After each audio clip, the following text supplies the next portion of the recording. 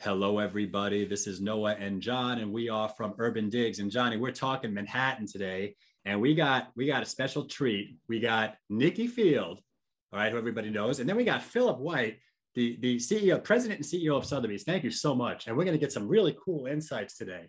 Thank you for joining, and Nikki, let's get right into it. What is going on in the Manhattan markets? Interest rates are going up. Is buyers, sellers, what are they thinking? Tell us what you're seeing. Good morning, Noah, and good morning, John. And it's a good day for me, too, sitting next to Philip White, CEO of Sotheby's International Realty.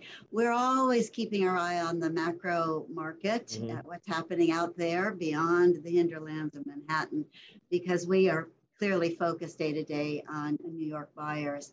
What's happening today, specifically regarding the pending interest rates climb, fear and movement. We like that in a market. Fear means people need to make a decision sooner than later or get out of the party, and they're doing that. We have accelerated a number of clients in the last 2 weeks with the fear of the climbing interest rates. What also has accelerated is negotiations. Rather than this long dance that we've been experiencing because buyers have all the power, and they still do, the dance is much shorter, because the clock is ticking with the interest rates. And I hear it over and over and over again. Let's get this done. My mortgage broker is telling me I got to lock in my number. So the acceleration of negotiations is certainly facilitating faster deals, generally stronger deals, because there was a motivation about that interest rate number. We're thrilled. We look for all extenuating reasons for people to make a commitment in Manhattan. And as you well know, you've been reporting on it regularly, accurately. Manhattan is selling. It's in a boom period right now. Yeah, deal volume is off the charts. I am not seeing any slowdown. So there's a fear of missing out. There's a little FOMO going on interest rates. They don't want to let it get past them. They want to lock it in. Phil, I want to go right to you on the macro side. You see a bigger, broader picture in terms of this. What are you seeing in other sectors or from your position with the data coming in? Well, as it relates to interest rates, I think we all kind of anticipated they would go up. I think the real question is, how are they going to impact the equity markets? And, in our part of the space, really buyers are more driven by the wealth factor, if you will, the equity markets. And they can tap into that type of portfolio really instead of a mortgage. And in some cases, those rates are even less than, the prevailing mortgage rates. So I think I see that more. But, the age old, adage is that increasing interest rates do spur people on. So there's that. The other backdrop from a macro view, not necessarily New York City, but, as we all know, there's a scarcity of listings. I think there was a poll done recently with top brokers, and that was their number one concern. 79% of them said that was their chief issue. And, you can certainly see it, go around the country, pick up any kind of, regional local broker website, and you'll see where an agent maybe, used to carry 25, 30 listings in some cities, they might be down to 5. I know an example like that. So I think that's probably, and again, 79% of a universe of brokers said that was their chief concern, even more so than interest rates rising. Right. It's a really interesting point. One of the pieces we put out over the weekend was kind of a deep dive on mortgage rates. And we kind of looked at what's the correlation between, mortgage rates, at least in New York City, mortgage rates, the number of contract signs, price per square foot. And really the correlation is extremely weak. I mean, it's not zero, but it's certainly not close to 1. So there's a little bit, clearly mortgage rates are part of the puzzle, but they're not the entire puzzle itself. But it's especially true, I think, that pull forward, especially when it comes to sort of higher priced properties, when that mortgage bite is going to be a much more significant chunk of money. And I'm curious, Philip, Nikki, if this is one of the things you're seeing, is that we've really seen a race, to get these luxury contracts signed. Nikki, if you could speak to Manhattan in terms of what the luxury market is doing, and Philip, I'd love to hear, from your perspective, sitting on top of the national data, Sotheby's International, even international, is the force in luxury buying right now? Is this a global phenomenon, or is this sort of more an urban phenomenon? Well, I'm glad you call it a phenomenon because it actually is happening. From Sotheby's perspective, and particularly in New York, our luxury market is the 20 million and over. So we're really talking serious luxury here. Mortgage rates have no impact on that. These are all cash guys and women. All right, so that there's not even a concern, a comment, or an indication that that is their motivation. Their motivation is securing really solid, best-in-class properties now rather than later. They feel, and these are really smart, well-invested, successful people that feel that the play in real estate is a solid, smart one right now. You, both of you know, because I sent them to you, we've been doing a lot in private offerings recently. This past week alone, my team rolled out an $85 million private offering and a $70 million private offering. We are truly shocked at the amount of interested participants that have contacted us in these last 3 days over those two listings. These are all cash buyers. These are portfolio builders, and these are people that recognize best in class, and that New York is now soon to be, in many of their perspectives, starting to take off again, and prices will be zooming and looking for an opportunity market that we're exiting, but still offering. Hey, Nikki, could you just quickly, for people that may not understand, could you explain the difference between private offering that you're talking about and this $85 million offering? Private offerings in our industry are those that do not go public, that are not on listing portals, that are not advertised, that are not marketed. We look for directly the client and present this private offering, not available to anyone other than those that are invited, or their representatives, their wealth advisors or their brokers. These are people we know are in the market, or these are people that we know are not necessarily in the market, but not only can afford, but have shown and have a reputation for buying best-in-class properties. Yeah, I could just add a couple of things here. So, we have a lot of things happening geopolitically right now, as we all know. Yeah. It's awful what's happening there. But the beneficiary of some of that unrest, instability, has always been New York City, and the U.S. just because of our stable economy and our political system. So, I think that bodes well for the real estate market as a whole here. I think the other thing that I think about over my years of being in the business is, with inflation pressures, that tends to increase tangible assets like real estate. So, smart investors do look at it that way, even in light of the higher interest rates. But the inflationary pressures do accelerate price appreciation. So, it's not just 100% negative is what I'm getting at. Yeah, and Philip, I love the way that you look at it because, in times of a little bit of uncertainty, there's a demand for dollars, right? Yes. There's demand for US dollars, and you're seeing the US dollar go up right now. In terms of New York City, John and I have always said that we look at New York City, it's very different than other urban markets. It has behaved very differently than other vertical markets across this country, especially since the pandemic. And I don't think that we're a market that you could say we have tight inventory. I mean, it's not super tight, but we have low inventory, but we didn't have an unsustainable price action boom. So, and for very good reasons, there's some issues that I think New York City is still dealing with. And I want to pivot to that because one of the issues that we're not at full capacity, and one of the reasons why we are a bit of a depressed market related to those other verticals is the fact that we don't have the foreigners. We don't have the foreign buyer back. And I want to go over there because, Nikki, I know you have a good sense on this. Are you seeing an uptick in inquiries from foreign buyers, or is that still kind of just flat and here and there? Yes. Okay, that's good. They have been circling, and certainly they have been keeping tabs with what's happening in New York and the whole U.S. market. They've been looking for their opportunity, and their opportunity in particular to deploy dollars. Canada and India are now our two most attractive investors over the last 2 quarters in New York specifically. Canada's been coming down en masse in the entry and mid-level. India, quite surprisingly, no one saw this coming.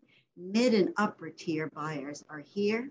They are locking in some really significant luxury properties, and they're doing it with cash. So they are here. Obviously, we're looking for others to follow them. My Moscow desk is silent right now, understandably. Deals that were in progress are locked down. Our Eastern European desk got very quiet. Middle East has been quiet for a while, although they're buying at larger levels, I understand, commercial and in hotels, but they're still not back to residential in my neighborhood. South Americans have been buying right through the pandemic. They buy quietly under the radar, but they've been buying condos in Manhattan successfully and with great gusto. I mean, the wisdom that she's got. How often has this been going on for? This foreign buyer uptick? Okay, bulk buyers were there in 2020 when we were offering them 25, 30, 35% off bulk. Right? Bulk. That's what we worked on. That's when we were all in our caves, March through July. All right, we were out there doing bulk deals. We were reaching Some out. Some of us are still in the cave. Yeah, when we escaped the caves and came back again, we were working on, I think we discussed it before, moving people up. Buyers in New York in particular that didn't know they could now afford to move from their classic 6 or 7 on Park to a 10 on Fifth. We did a lot of that. Buyers that didn't know they were buyers, we just offered them the opportunity. In 2021, the first 2 quarters, our international buyers were quiet again. A lot was going on those first 2 quarters, an unknown about where the vaccine was going and how New York specifically, US and New York specifically, were handling it. By September of 2021, it was safe to come back. We had the new mayor, and international buyers were talking to us. Those that were buying residential were talking to us nonstop about crime in New York. The publicity, the PR about the increasing crime in New York was really on steroids at that time. And we were trying to talk people down from that and explain to them not only was the crime not any larger than it had been in the recent past, but the new mayor in town was going to specifically focus on that. If we continue to convince and provide the data and the information that crime in New York is under control, you're going to see a lot more international buyers, ones that are higher profile, ones that you'll be calling you, Noah and John, directly. They're coming. Interesting. Well, let me stay on the point of getting out of the cave, because, you know, once you're out of the cave from COVID, you have to get back to sort of a new normal. And I'm curious to see, you know, one of the patterns that developed during COVID, that was the first thing that people talked about, was the exodus of the city versus the suburbs. It's kind of changed now. Now it's about the exurbs versus the city, and, you know, what Jonathan Miller likes to call the dual primary. And you know, Philip, from your perspective, I'm curious, and I'm sorry, I'm going to give you a 2-pronged question. How are you seeing the exurb suburbs across the country? That's the first part. And the second part is, are you seeing, I just kind of wanted to go back to the previous one. Are you seeing a lot of American buyers who would normally buy luxury either, or even just not even luxury, just American buyers who would have normally focused on Manhattan or the suburbs? Are you seeing any American buyers, you know, traveling abroad to purchase in, say, Canada or Mexico or other destinations, simply because now they can work from geographically advantaged places for recreation or something like that? We're seeing both of those. So back what we call the hybrid work model, which is, you know, that individual who can go outside of the suburban market, you know, get a bigger property. They still may need to commute to their office, but they don't have to commute 5 days a week. So, you know, I think that's a big change, that somebody is willing to give up location, get a bigger property, just because they have more freedom to work from home, at least more of the time, and have maybe, a better quality of life for their family. So we're definitely seeing that. You see it outside Nashville, you see it outside Orlando, you see it in outside Houston, Dallas, those Texas markets. Certainly the states where there's no income tax, you certainly Yep. see it there. You know, Florida is a tremendous beneficiary of that. You know, Texas, you know, even Wyoming and Nevada as well. So again, kind of a work from home scenario, you know, saving on taxes as well, which is still a driver.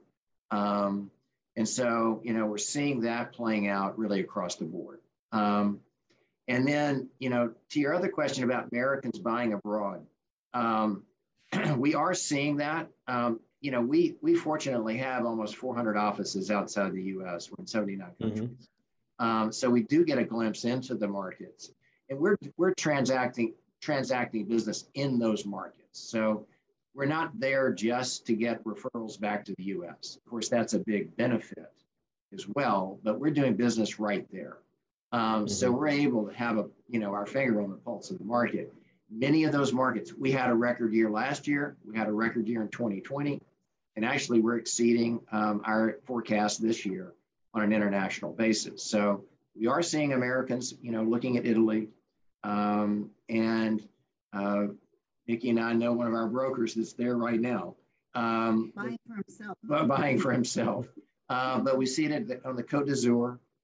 There are transactions there. London, we see London. You know, they're going there. There were certain values in those markets.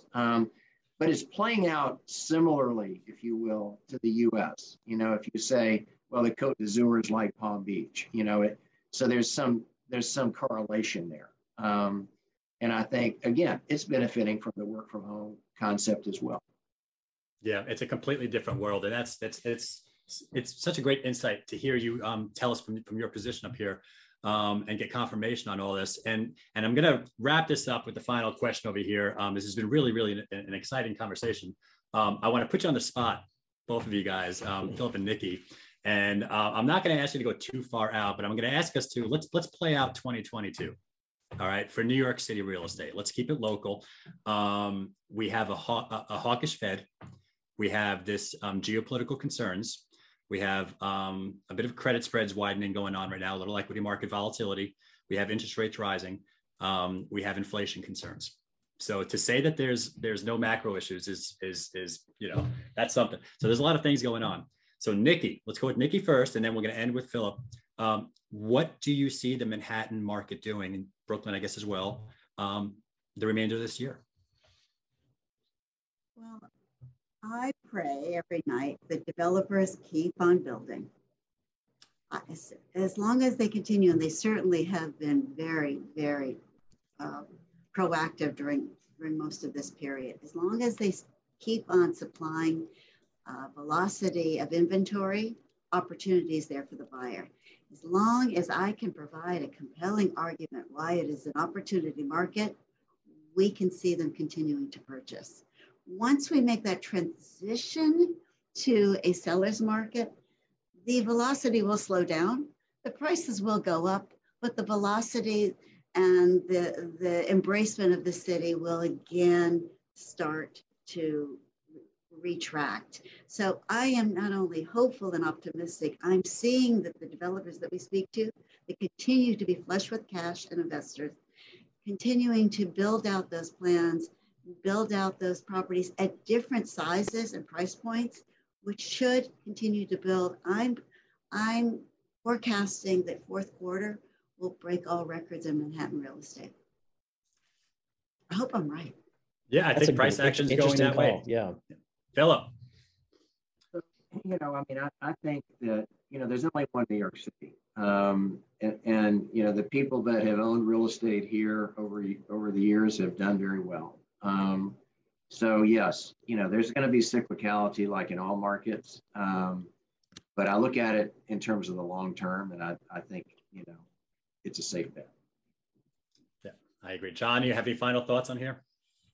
No, good stuff. Actually, I think Nikki made a really good point. I would just agree with it. I think that there's an underlying assumption of like a contango market in the city in which prices tomorrow are going to be higher than they are today. And I'm worried about that sort of assumption sort of ending if we have higher interest rates, we have geopolitical uncertainty, stock market instability. But I completely agree that with the luxury push that we've seen right now, no, this is something that you and I have been talking about extensively for the last few months, with a luxury push, end of 2021, early 2022, is really going to juice the prices in terms of the overall market. And it's going to make transactions, the market's certainly going to be higher, but it's going to make the run of the mill transactions a little bit more confusing, especially if you're a broker and you're out there trying to price something. It's going to be a little bit of a trickier market. Yeah, and I agree. I think, Nick, don't be surprised to see record Q1 pricing. Don't be surprised to see record Q1 pricing as those luxury sector boosts all that stuff. And I don't think it's going to last. I think it's a function of that luxury sector doing crazy things. We'll see. It might fade a little from that high, but time will tell. This has been incredible. We'll deal with that. We'll deal with that. Exactly. We had a hell of a run. We had a hell of a recovery, and this market has proved once and again it could come back from the hardest of hits. Right, we've seen it over and over again. Philip White, President and CEO of Sotheby's, thank you so much. That is Nikki Field. That is John Walker. I am Noah Rosenblatt. We are both from Urban Digs. This has been Talking Manhattan. We'll catch you next time.